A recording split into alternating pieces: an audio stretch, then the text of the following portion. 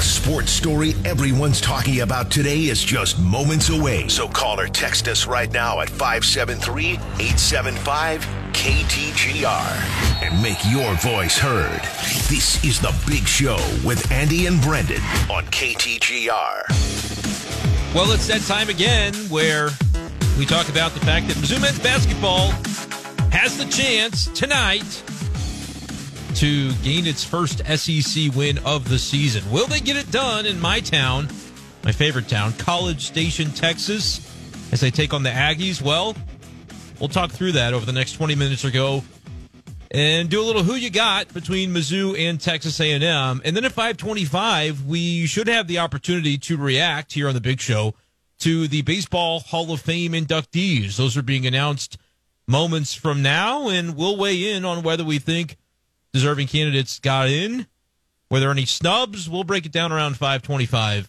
Andy, Brendan, producer Chris here on The Big Show. 875-KTGR to give us a call or a text today on the show. But first, we got to do this because it's 5 o'clock. It's time for the Top 5 at 5 on The Big Show. Number 1. You want to trade away for curtain number 1? You can have curtain 1. Well, we'll see if the Chiefs will have a fully healthy offensive line this weekend. There's a question on whether or not their left guard, Joe Tooney, will be out there. He did have an MRI yesterday, and it showed a pectoral strain, which is a lot better than the Chiefs maybe feared for their all-pro left guard who got hurt in the Chiefs' win over the Bills on Sunday. So we'll see how he progresses. First injury report for the Chiefs will come out tomorrow afternoon. Also going to see what Derek Nottie, the nose tackle, is doing. He missed the game against the Bills this weekend as well. Chiefs taking on the Ravens Sunday at 2 o'clock with the winner heading to the Super Bowl. We'll see how healthy the Chiefs can get for that one. Number 2. Number 2, your timing is impeccable. Yeah, it's 0-5 right now for Mizzou men's basketball, and if we're looking at the likelihoods, it's probably going to be 0-6 after tonight as they go to Texas A&M to take on the Aggies. KenPom projects it to be an 11-point loss for Mizzou tonight. And again, they've got a tough road ahead. 2 road games this weekend. They do host Arkansas next week. That'll be a good chance to get a home win, but then back on the road right after that. So Mizzou's kind of staring more losses in a row right in the face, and can they reverse their luck somehow by locking down defensively late in games? We'll see. It's an 8 o'clock tip tonight, 7:30 pregame right here on KTGR from Mizzou and Texas A&M. Number 3. We're going to learn in mere moments who is being inducted into the Baseball Hall of Fame this year. It's looking like the projections that there could be, 3 to 4 guys. It seems that Adrian Beltre, first year on the ballot, is a lock to make it. Same for Joe Mauer. And guys like Todd Helton, who had a good push last year, he should be in according to the projections. Billy Wagner, the famous relief pitcher, kind of on the border, it seems. So those could be the 4 guys. And interested to see where Matt Holliday might land, former Cardinal, first year on the ballot for him, as well as former Royal James Shields. We'll see where those 2 guys end up. Number 4. Oh, shanked it. The Bucks fired their head coach Adrian Griffin today after 43 games. The Bucks are 30-13, but I guess just looking at that record doesn't tell the whole story. The way that they have looked in these games, particularly against some of the tough opponents that they might face later on in the playoffs, not really up to snuff, and so the Bucks decided to make the move now. There's kind of some rumors that it's going to be a quick hire. Maybe Doc Rivers, who is all of a sudden available, could be coming in. We'll have to see. Number 5. What did the 5 fingers say to the face? Slap! Bills fans, you got to lay off of Tyler Bass. He was not the reason why you lost. That's the Big Show's Top 5 at 5 on KTGR. 875-KTGR if you want to call or text us here. It was definitely one of the reasons they lost. I mean, but not the biggest reason to just me. Get closer. What do you think the biggest reason was? Because he was the most obvious reason why the game swung. There were other players that could have contributed differently, but I mean that was a pretty 44-yard field goal. Those are supposed to be money in the NFL. I mean, we talk about their offense not putting it together in the second half as much. They weren't running the football as effectively, and some of that you can credit to the Chiefs with how well they played, but I can't sit here and say that the Bills played their best game either. It's just, they were at home, they had a chance to win it, and didn't. And look, the fact that you had it come down to a kick is part of the reason why, you didn't play all that well in this one. So I thought they played pretty well. I think we're taking it too far. They played well. Okay, but larger point. Tyler Bass is partially to blame, but he's not the only guy to blame. Yeah, and the people coming after him for missing the kick are dumb. That was the larger point. But even if he was to blame, is not, DMing and sending threats to guys on Instagram, making him deactivate his account. Even if it was his fault, and you could say definitively, yep, he's the reason they lost. Still not cool. If you're a fan of the team, guy could probably use a little support right now, and he's signed long term. So, right, don't alienate your kicker. He's been really good with all those other years in those same moments. Now there are some good people out there, more good people than bad. I would hope that are taking that opportunity to go ahead and donate a whole bunch of money to Tyler Bass's charity. So they're trying to outweigh some of the bad there. There's always bad apples in a fan base, but it's not everyone, right? No, it never is. Yeah. But Bills fans do a good job of rallying when needed, I would say. So hopefully more and more money gets poured into Tyler Bass's cause there.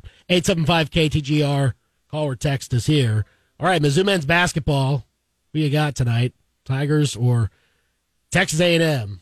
Again, not very likely. A&M about the same stature as Florida was. Now you got to go on the road, beat that team. I don't know the last time that Mizzou even won here. It's been a while.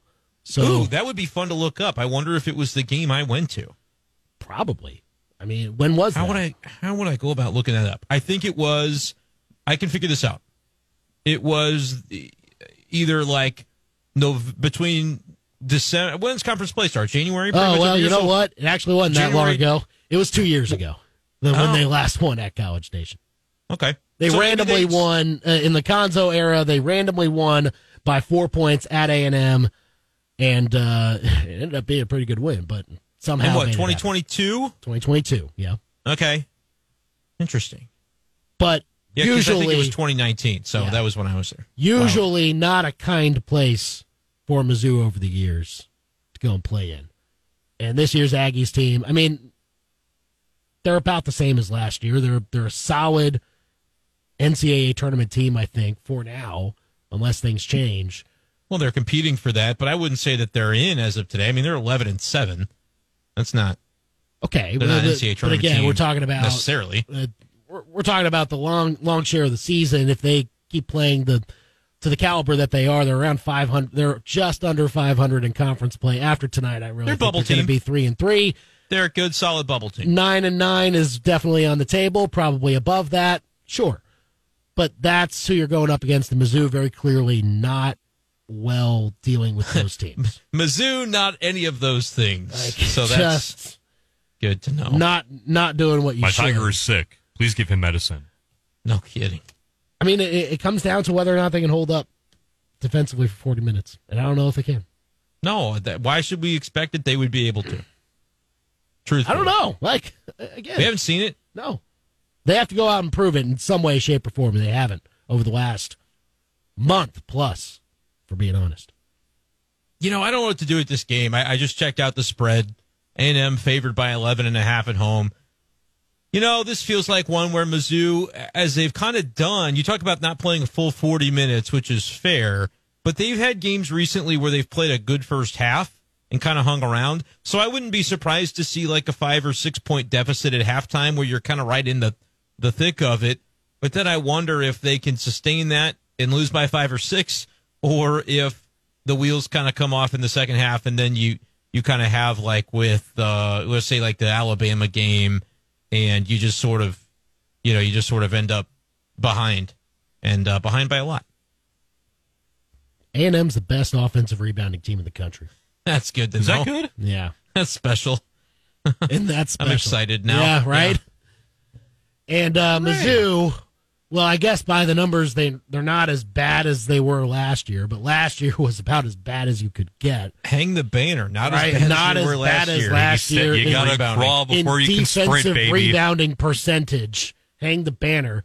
But it's still bad. They're 335 in the country, according to KenPom. In that category, there's something like 363 teams in Division I college hoops. Not great. Mizzou is up against it tonight. But what do you want to see in a game like this where you're probably not expected to win? And maybe it's not just about this year, but the future. What do you want to see from this? I want to see them win some games. Like I want to. You can't go over in the conference and tell me that there's hope for the future. That's not going to play. That's stuff that Kim Anderson didn't do. Okay, so I'm not going to sugarcoat this season. It's been a wreck, and they need to try to find a foundation and build upon something. If I'm to believe that even with the recruiting class that you have coming in, that you can sustain something as early as next year. It's not being, a Chicken Little to say that this has been a disaster, because it has been. If you lose every game, that's pretty bad. That's not really what you're aiming for. And it's not like you can come away from some of these losses and go, well, here's the positive that we can take away from this. It's kind of the same reason every night that they're losing, Andy. That's what's frustrating. You talk about the defensive play. It's not up to par. And consistently, you don't have more than one guy per night who you feel good about scoring. And Tamar Bates was the guy in the last game, but then you see, Sean East and Nick Honor kind of, Noah Carter was kind of MIA, scoring the basketball, had like 6 points. So it's consistency. That's what I want to see, is consistency, to look at the guys that are in this rotation and say, are any of them viable for next year? A team that I do expect needs to be getting to at least a push to the NCAA tournament, whether they make it or not. That needs to be the expectation for next year, is like, I don't even care if you don't win a conference game this year. No more like, oh, well, it takes time and it's going to build. Let's see some consistency so we can see who can be relied upon for that team. It's already auditions to me. It's tryouts for next year, because I think to pretend that there are aspirations anymore for this season is just bad for everyone's mental health, because they are struggling with a capital S. Well, at this point, yeah, you might not be eligible for it. You might not finish above 500 overall. And so that would take you out of NIT. That would take you out of anything else that you might be invited to other than the NCAA tournament. Like, that's what you're fighting at this point. So, yeah, and the fact that you go to South Carolina this weekend, and then you've got more home games coming up after that. But this is just a rough stretch to go through. And someone's got to provide a spark. Somebody, yes, you're talking about the group of guys: Tamar Bates, Nick Honor, Noah Carter, Sean East. I'm honestly not worried about them. They are what they are. I want to see somebody from the bench provide a spark more consistently. And be given the chance to do so, too. Well, the rotation is being shortened a little bit, so they are giving more minutes to some of these guys. I need him to have more push. I need him to have a chance to hold up a second unit and not have the drop-off from the start of the first half or second half, whatever it may be. When Mizzou hangs, they make buckets. They keep step for step most of the time with their opponent, whether they're at home or on the road. But once the other team makes a little bit of a run, Mizzou doesn't have runs in them. And the reason why they don't have runs is because they haven't strung together stops in any consistent fashion. And that's true, but and they have kind of shortened the rotation, or at least expanded it, where the bench guys that are getting in there are usually getting in there for more than just a handful of minutes, and we're actually seeing them get some run. Jordan Butler, Anthony Robinson both played 13 minutes in the loss against Florida. Trent Pierce still only 8 minutes. I'd like to see him get more opportunity. But, when does the point come for this team where you say, hey, it's just not working, and so 31 minutes for Nick Honor, 26 minutes for Sean East? It doesn't have to be that way. Experiment. I want full-scale experimentation in terms of finding out, because some of these guys don't have eligibility, and that's just the reality. They don't have eligibility for next year anyway, Andy, and this team's not going anywhere. This season's done. Where's the hope for this, for something to happen this season? Where do you derive that from? What's it come from? From the coaching perspective, you can't think that way. You have to find some sort of spark to push yourself back to, some sort of postseason contention. I'm not talking about NCAA tournament. I don't even think that's realistic. NIT is not realistic right now? No. I mean, if you get above 500, if you push toward, 6 wins in SEC play and something like that, 6, 7. I mean, it's always possible. It's not likely, but I mean, you're in the mix. I don't think it's completely off the table. But, how many conference games does this team win? Like, we're talking about 6 or 7. Well, I don't know. I don't just think they win that many right now. But again, you can. I think it'll be around 5. But I'll take the under right now. Okay, fine.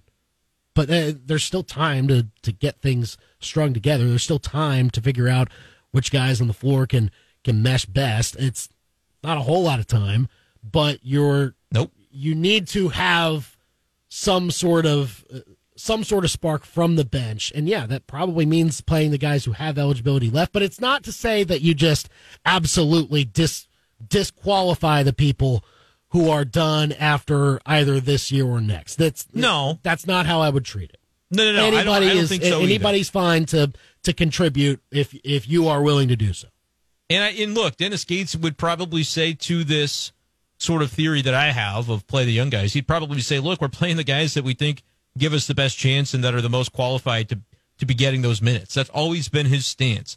It is frustrating. Like, you can be frustrated with this team and this roster and the way that it's playing out. That would be my message to Mizzou basketball fans, because it is going in a frustrating direction. But for Dennis, it's like, if he knows, he's there at practices, right? He knows his team, and if he doesn't believe that those guys in the second unit are worthy of going from 8 to 22 minutes, more than just like a hey, let's see. Like, I am advocating for a hey, let's see, and I realize that cannot be the way that Dennis Gates approaches it.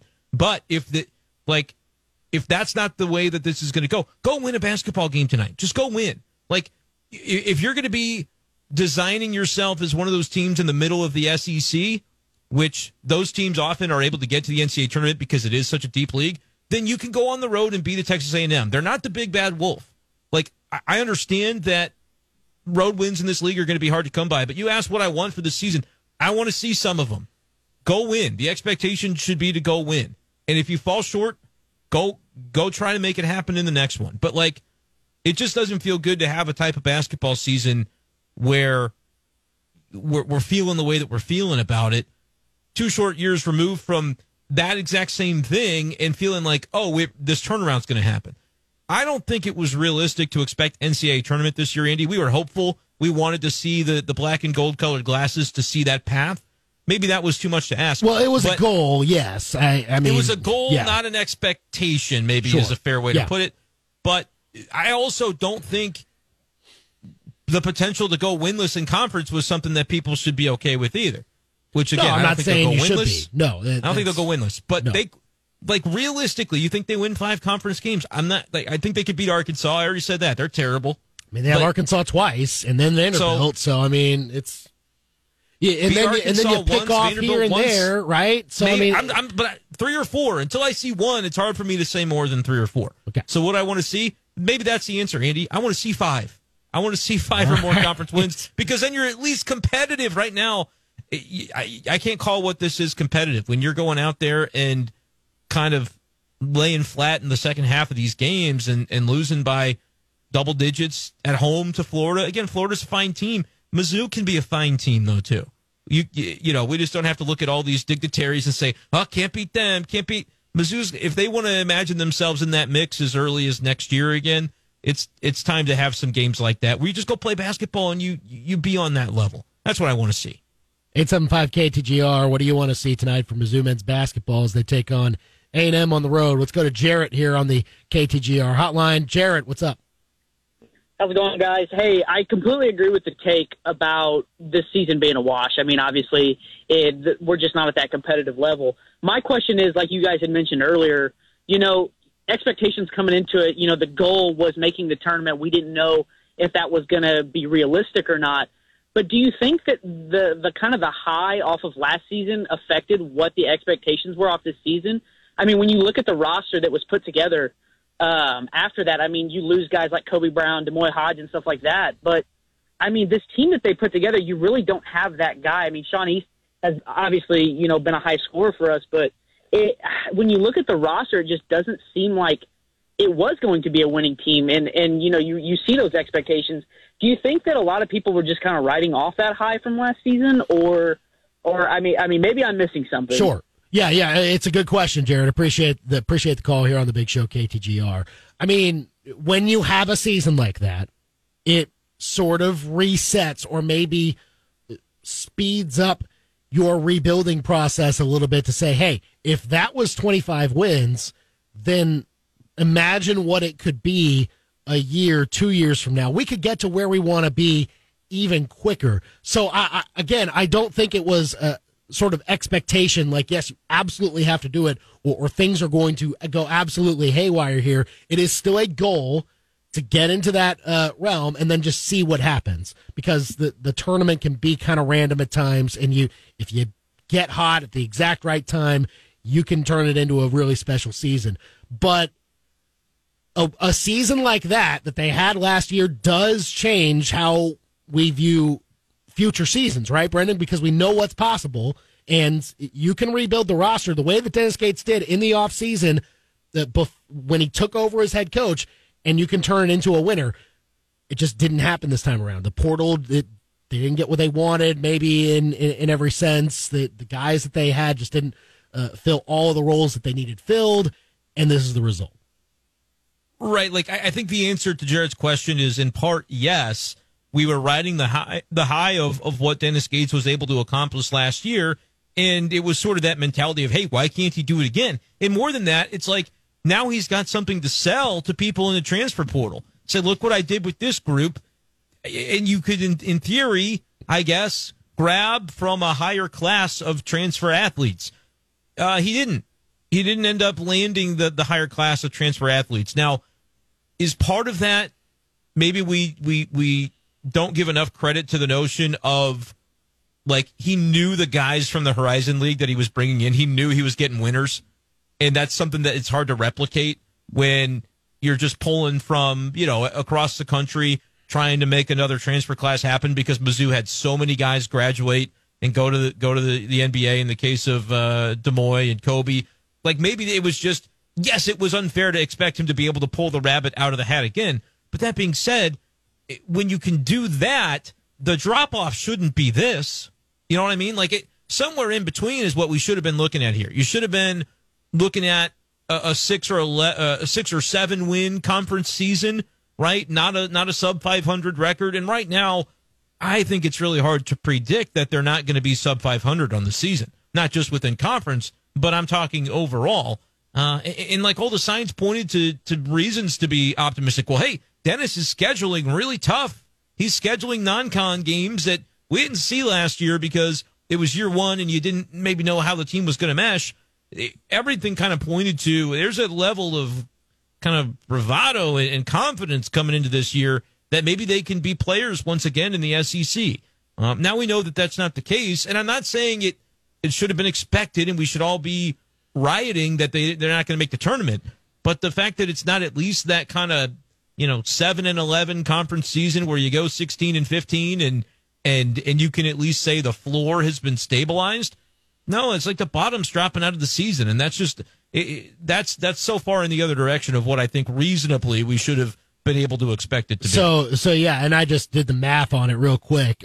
In order for Mizzou to finish above 500 overall this year, and by that token be eligible for postseason place, whatever it may be, you got to go 8-5 the rest of the way.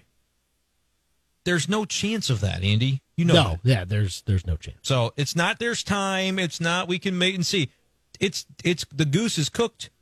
Maybe that'll be you can say, hey, that guy on the radio said our goose was cooked, and they go 8-5 the rest of the way. I'd love nothing more. Yeah. But like with what we have seen recently, there's just nothing tangible to expect this sudden run.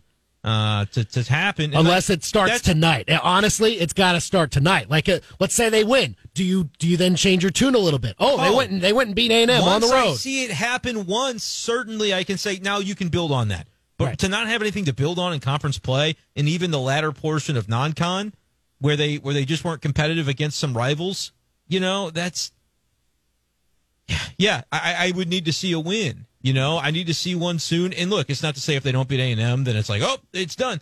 it's already done, but rise from the ashes with a little bit of a run here. I think they're capable of it. They've got good players. They just haven't all done it at the same time.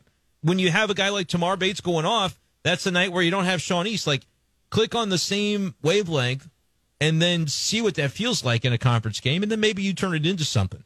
But I would say right now, 8 conference wins feels pretty far-fetched. I'm not convinced they can get to 5 until I see the first one. Which, again, I mean, 8-5, if you go the rest of the way and you get to that record, that'd be 8-10 in conference, that'd be 16-15 in the SEC. That's probably NIT worthy. It's maybe probably it is, right but there. That's not a goal that I care about. I'm going to be honest with you. Like, I just don't care. Well, at least not right now. But I mean, but again, you're talking about building upon things. See what happens tonight. See what happens after that. Things like that. I would lock in 7-11. If you told me like you could have it your way, I'd lock it in 7-11 or whatever that is, 7 conference wins to get to 15, and then see what happens in the SEC tournament. Maybe you pick off a team or two there. That's okay. Like, I don't need postseason basketball, but I don't need the lowest of the Kim Anderson years or the lowest of the Konzo years under Dennis Gates in year 2. I need it to not be that, because I know that recruiting class is signed, and that's all well and good. I am telling you, it is going to be very, very difficult to win just 2 conference games this year and then turn around and say, hey, guys, we're going to be just fine. I mean, that's going to be tougher to sell. And you want something to give to the fans to say, hey, we hear you, and we're going to get this thing on the right track. But you got to win some games to convince people that it's headed in the right direction. Even if objectively, with recruiting and the like, it is, you got to show that at some point. And that would just be nice to get that little bump, even if it doesn't mean NIT. I couldn't care less. But win 6 or 7 conference games to show me that the proof of concept, and hopefully in so doing, you see a Trent Pierce emerge, or you see more from Aiden Shaw, etc. That would be my hope.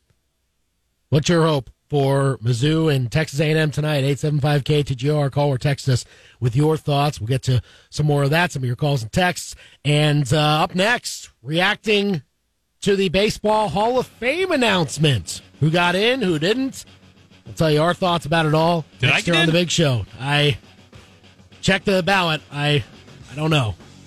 We'll talk about it next. You're listening to The Big Show podcast on KTGR.com. Mizzou men's hoops tonight, taking on Texas A&M. Coverage starts at 7:30, tip-off at 8 here on KTGR. 875-KTGR if you want to call or text us. Tell us what you think will happen tonight between the Tigers and Aggies. Chris texting in 875-KTGR. Does this Mizzou team take the shine off of what Gates did in the first season? I mean, a little bit. Maybe it makes it more impressive. I don't know. A little bit right now. It's a fair point, Chris. If it continues this way, then... You're telling me that team was like that close to the precipice of like putting up a big fat donut in SEC play? They went to the tournament and got past the first round? Yeah, I mean, they lost a lot of talent, and we don't... You know what? It makes me think about the Cardinals baseball team going out and getting all the veteran leaders. Like, that Mizzou team had veteran leadership, and it all came together and coalesced in such a beautiful way. And then it all left, and the guys that would have needed to take the void up and step in didn't. And it's not to say they're bad players or bad guys, but they just don't have that same je ne sais quoi that they had last year. They also don't have Kobe Brown, so that is part of it as well. Yeah, that doesn't help if you don't have him this year. All right, so what happens tonight? What do we think tonight? Score prediction? Mizzou 77, Texas A&M 75. I did they enough win. whining. Yeah, I did enough whining on the radio. Okay, all right. Texas A&M is overrated. Very good. They're not that good. Yeah. So. Okay, so we'll go with that. You know what? I'll be optimistic too. I'll say they win. Yes. 81-80. All right. I think that's possible. Affairs. I mean, they kind of need to score in the 80s in order to win, right? But you know what? Like, have Tamar Bates be good and score on the same night that Sean East is good and scores, on the same night that, I mean, Nick Honor doesn't even have to score. He just has to pass it to those guys if they're on their game. It's going to have to be an excellent shooting night from these guys. Cause, that's the only way. Yeah. Because there's a mismatch defensively with trying to get rebounds. I foresee a whole lot of second chance points for Texas A&M tonight. You're going to have to overcome that. You're going to have to. Just whatever they did against Pitt, do that today. Yeah. That's how you win. Got to get some steals. Got to get some. Make a run. Gosh darn it! Make a run and don't have one go against you. Every game there's a 9-minute spell. Well, you can have them go against you, but you need to have an answer somehow. No, you got to have it. I don't mind you give up a bunch of buckets in a row. Mizzou's going to do that. You can't come up empty on the other side for 9 minutes and go, we forgot to score during that quarter of the game. It's not going to work. Just be consistent. Yeah. We'll see. 875. I say they will. Why not? You think so? Yeah, I think so. Yeah, too. why not? You said it too. Why not? Yeah. You convinced me. All right. The Hall of Fame class of 2024 for the National Baseball Hall of Fame. That is now out. 3 guys made it. Adrian Beltre ran away with it. 95% of the vote. First year on the ballot. So true, bestie. Yes. Gotta say, that sounds right. Adrian Beltre had a great year. Or great career, I should say. Great year. He had several great years. This early, you're in the Baseball Hall of Fame, 2024? Great start to 2024 for Adrian Beltre. He had the 3,000 hits, and I don't really know. Like, if you have 3,000 hits, I still feel like can't leave you out. Yeah, you're probably going to be in, barring something crazy for most. Unless you're people. Pete Rose, right? That's the thing that's crazy, right? You know, that's different. So there's that. Todd Helton made it. Congrats to him. 79% of the vote, 79.7, close to 80%. So he cut it a little close. You got to have 75. He didn't cut it as close as Joe Mauer did. Joe Mauer got in. Congrats to him. 76.1%. Oh, wow. I think it was only 4 votes that put him over the top.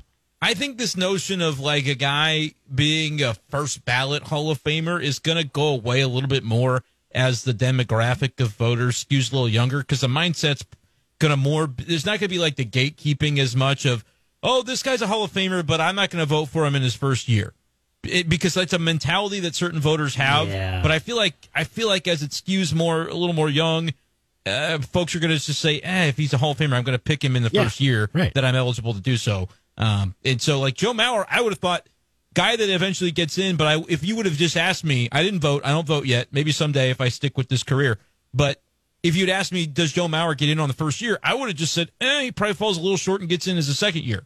But he did just squeak in with 76. So, and he is a Hall of Famer, so I'm happy for him. Yeah, very deserving. And those are the 3, Adrian Beltre, Todd Helton, Joe Mauer. The guy who just on the outside looking in, one of my favorite childhood players, Billy Wagner, just missed it by 5 votes. 73.8%. That's close. Really close. And you have to think with how he's got one more year after this. That's going to come down to the wire. I know, right? Which, look, I mean, everybody out there saying, he missed it by just 5 votes. Next year, slam dunk, he's going to be in. Like, don't worry. It's been 9 years. How many more minds can you change? I know, right? Well, you got to change 5 more minds. He has 5 more votes to 5 more minds, or the new voters that may come in would be maybe voting for him. That's going to be tight. I know he picked up a few votes this year, but not quite enough. Huh? He's gotten votes. He's picked up votes every year that he's been on the ballot. He's made like a pretty good rise. Like he was around the 10%, the teens when he first got on the ballot, and he's gotten all the way up to 73.8. So he's almost there. But gosh, it's going to be last year on the ballot. It's always just a nail biter. You always get nervous about it. Gary Sheffield, it was his last year on the ballot, and he missed out. 63.9% for Gary Sheffield. Yeah, I don't understand that one. Is it the connection to PEDs? Is that what keeps him out? Because was there to me, a connection to PED? I guess there was. There was one. Was he on the Mitchell report? It wasn't as prominent as, like A-Rod and Manny Ramirez are both on this ballot, and I don't know how many votes they got, but they weren't close to getting in. But like Gary Sheffield, I guess, and you asked the Mitchell report. I don't remember specifically off the top of my head. I know that there was something, but for me, like if I were voting this year, I would have voted for Gary Sheffield for sure. Yeah. Had 500 home runs, career 900 OPS. I mean, my goodness, some of his peak years were just absolutely outstanding. But, there is that little notion of the numbers kind of bumping in that 2001 range when, a lot of that was going on. Sure. So does he quite get to 500 if not for maybe the possibility that he was using something? I don't know. You'd have to ask every voter as to how they handled that one. But like, you compare him to Todd Helton. Todd Helton had a higher career OPS, but didn't even have 400 home runs. But his peak was really impressive. But do you dock him because of Coors Field, right? Played his home games in Colorado. I don't know. But, I'm happy for Todd Helton. To my mind, I would say he's a Hall of Famer, but I thought Gary Sheffield should have gotten it. I also kind of look at, the baseball reference page for some of these guys, and I look all the way at the bottom, similarity scores, like who is most similar to this guy, and I look at Gary Sheffield's list, and it's all Hall of Famers. Chipper Jones, Mel Ott, Fred McGriff, Mickey Mantle, Frank Robbins, all Hall of Famers on there. Gary Sheffield should be a Hall of Famer. Yeah. Yeah, I think that's the one miss that our voters for the BBWA had. Because but again, like there are circumstances where people have, if you even were whispered related to PEDs, then certain guys aren't going to get your vote. Right? Yeah, it's just rough. Andrew Jones was right behind him, 61.6%. Then we get to Carlos Beltran, 57.1%. I believe last year he was in like the mid 40s around that area. Carlos Beltran's going to get in one of these days. Yeah, I mean he's going to get in. He'll get in. He's getting dinged for the sign stealing stuff with the Astros. He was the only player named. Kind of dumb, but the timing of it wasn't great for him because he got onto the ballot a couple years later, so not great timing. But people will forget about that. One of the best. Oh, yeah. One of the best at his position of hitting. At his position, yes. and switch hitter, like Carlos Beltran's going to get in. Yeah, this is only his second year on the ballot. Give him 2, maybe 3 more years. I think he's there. Not worried about that. Then we get to A-Rod. There's a huge drop-off, and then we get to A-Rod at 34.8%. He's not going to get voted in by the writers. It's not. Because if he were like that, it's been so many years since all of that you kind of made up your mind at this point of, are you going to vote for steroid guys or not? And a lot of folks have taken the stance of, I'm not going to vote for somebody who used PEDs after baseball took a hardline stance and said, here would be your punishment. Guys who got an actual suspension for it. Guys like Manny Ramirez is kind of in that boat as well, where you look at their numbers and it's like unequivocally they're both Hall of Famers. But that's the aspect that is going to tarnish. It's already done it to a number of guys who are not in that you would have thought surely going to be Hall of Fame caliber, and it's going to continue, I think, to be the case with those two in particular. I just don't with those kind of numbers. Again, who's going to wake up next year and say, "Yeah, I'm going to vote for him" after a number of years not being on the ballot? I just don't see a way. Yeah. What always boggles the mind to me is guys that change their mind, because there are voters that it's interesting that vote for a player one year and they don't vote for him the next year. Here's my thing: is when you go in that direction where you vote for a guy and then you don't. It better be a situation where you're voting for 10, you're maxing out your votes, and then right. That would make sense. And again, I'll be careful with this because in 6 or so years, I'll be able to do this as well as a member of BBWA. But the thing I could understand is, like, I think even Derek Gould had in the past not voted for Billy Wagner, and I haven't had a chance to read his article about it. He always puts out a full article explaining who he votes for. But I think he's now picked him up and did vote for Billy Wagner this year. And so, like you said, the former closer just needs a handful more of folks to do that next year, and you'll be in on the final year of eligibility. But yeah, going the other way of, I voted for you this time, I didn't max out my ballot, but I'm not going to vote for you the next time. Again, a lot of writers will take the stance and they'll write a column explaining themselves. I would hope that those who make that decision at least write about it and explain why.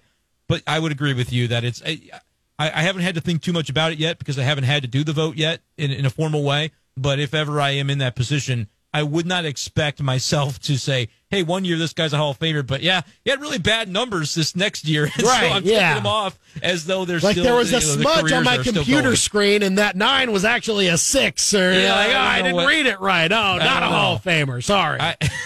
I do agree with you on that, Andy. Kind of weird but that does happen sometimes. Oh, man. Well, of course, I'll be hoping for Billy Wagner next year in the final year. Next year, Ichiro's going to be on the ballot. Ooh. And he'll be first ballot. He will be easy. I think CC Sabathia, I believe, will be on it next year. They're saying that he'll probably have a pretty good chance to be a first ballot Hall of Fame guy. But yeah, 2 guys this year, first ballot Hall of Famers. I thought Joe Mauer would maybe get a few more votes, but he just got in. Congrats to him and made it in. And yeah, Todd Helton, I guess some people are probably kind of wondering if he was deserving or not, Andy. He's deserving. I think he feels like if you say Todd Helton and you were around to watch his career, he just feels like a guy who is a Hall of Famer. Yeah. So even though I was surprised to look and see that he only had 369 career homers, but he wasn't really a power guy in the way that some guys are just home run hitters. He was just a great hitter, a lifetime OPS of 953 and a 316 batting mark. He was a great hitter. Yeah. And I do think deserving as well. So those are the 3 guys, Adrian Beltre, Todd Helton, Joe Mauer, that made it. Who got snubbed? Give us your thoughts on the Baseball Hall of Fame voting out this hour. 875-KTGR. Call or text us. Sorry, Chris, you didn't make it. And also, sorry to guys like Matt Holliday and James Shields, who did not get the 5% required to stay on the ballot in their first year. Yeah, Holliday got 1%. I think he got 4 votes. 4 votes. So he's going to fall off the ballot. Not a Hall of Famer. Cardinal Hall of Famer to be sure, but not an MLB Hall of Famer. I think they probably got that right. Like a guy like Jim Edmonds, I feel like, who had more defensive acumen. I think it was a mistake years ago when he fell off after the first round on the ballot. But I'm not entirely surprised to see. I love Matt Holliday. But I'm not entirely surprised to see that he didn't quite get to that 5%. Well, other guys, Jose Bautista falls off the ballot in his first year. That seems probably right. Bartolo Colon, probably right, but like in the fun factor of it all. Did he get any votes? Did Bartolo get any votes? Bartolo got 5 votes. All right, there you go. Good on you, Colon. Well done. He could always come back. He's still pitching, not in major leagues, but he's still out there. Playing baseball, so maybe he comes back and gets to restart his clock. Love it. There you go. 875-KTGR. Give us your thoughts on the Baseball Hall of Fame voting. Got a live local sports center, and then we'll get to some of your calls and texts coming up after this. You're listening to the Big Show podcast on KTGR.com. Yeah, we're kind of talking, off air during the break about this Hall of Fame voting. Who got snubbed? 875-KTGR. Call or text in. Alex texted in. Sheffield got snubbed, as did A-Rod, Wagner, and Francisco Rodriguez. I was going to pull up K-Rod's numbers. And closers are tough, but K-Rod kind of fell off, I think, if I recall. I could be wrong. He did. He pitched a long time. He pitched 16 years. Closers are tough, man. That's just like Billy Wagner is a Hall of Fame caliber closer, but how many closers actually get in? Right. I mean, Wagner, more than 900 innings pitched, and an ERA under 2.5. There's 2 guys ever that have done that. Billy Wagner and Mariano Rivera, and that's the list. I think Wagner probably deserves to get in. Yeah.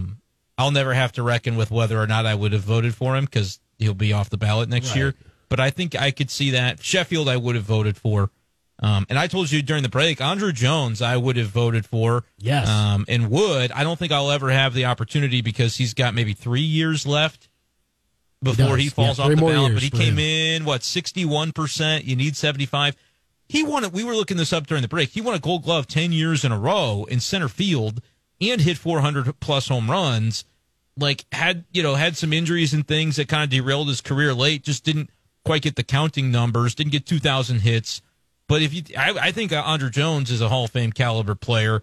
But I've already seen some folks on Twitter say, well, if you're going to consider him, how does Jim Edmonds fall off the ballot after 1 year? I will never understand Jim Edmonds not getting 5% because, he is very similar to Andruw Jones in a lot of regards. Hits are pretty similar. Home runs relatively similar. Both just great all-time great defensive center fielders. And, it remains to be seen whether either of them will get in.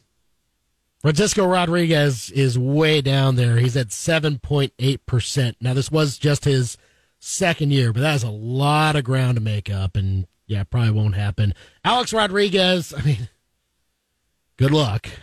Would you vote for A-Rod into the Hall of Fame? Yes. I think I would too. Yeah. I don't think he's ever getting in. Younger voters, maybe they get in and they change the numbers a little bit. You got people that are, voting. Again, I have several years to go. He's got 7 more years left to make it, so he does have a long runway. And you think about people that remember, like, I grew up, my first baseball memory was 1998, Mark McGwire, Sammy Sosa. You're going to have some people that say, steroids, right, maybe not so bad. Like I'm telling you, it's gonna be very interesting. Yeah. Maybe not in that way, but like the old guard of the desecration of the game and all that stuff. There's gonna be people who, like if producer Chris, let's say, was a Hall of Fame voter, he'd be like, yeah, sock some dingers. Like he would absolutely. True. That's I don't so even true. have to ask you to know that you'd be voting for. Like Barry Bonds is a Hall of Famer. I don't care what it says. Are you kidding me? He'd be my ride in like every single ballot.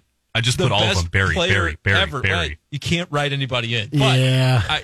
Listen. But again, like, we'll see. We'll see if guys like A-Rod with a younger demographic end up, but I would assume he may never even crack 50, 60%. Unless people are just deciding, hey, we're going to punish him for a while because we don't like him, but eventually we'll go, okay, yeah, it's A-Rod. Maybe then. Yeah. But I don't know, man. It ain't looking good. It would be pretty monumental if he does make it, but got a ways to go. But that's those are the Hall of Fame results. Adrian Beltre, Todd Helton, Joe Mauer, they all make it. Give us your thoughts, 875-KTGR. You can text them in. We might get to some more of that talk tomorrow. Thanks for joining us. Thanks to Will Carroll, the injury expert, for joining us as well. Mizzou Hoops coverage starts at 7:30 tonight. He's Brendan. He's producer Chris. I'm Andy. We're done for now.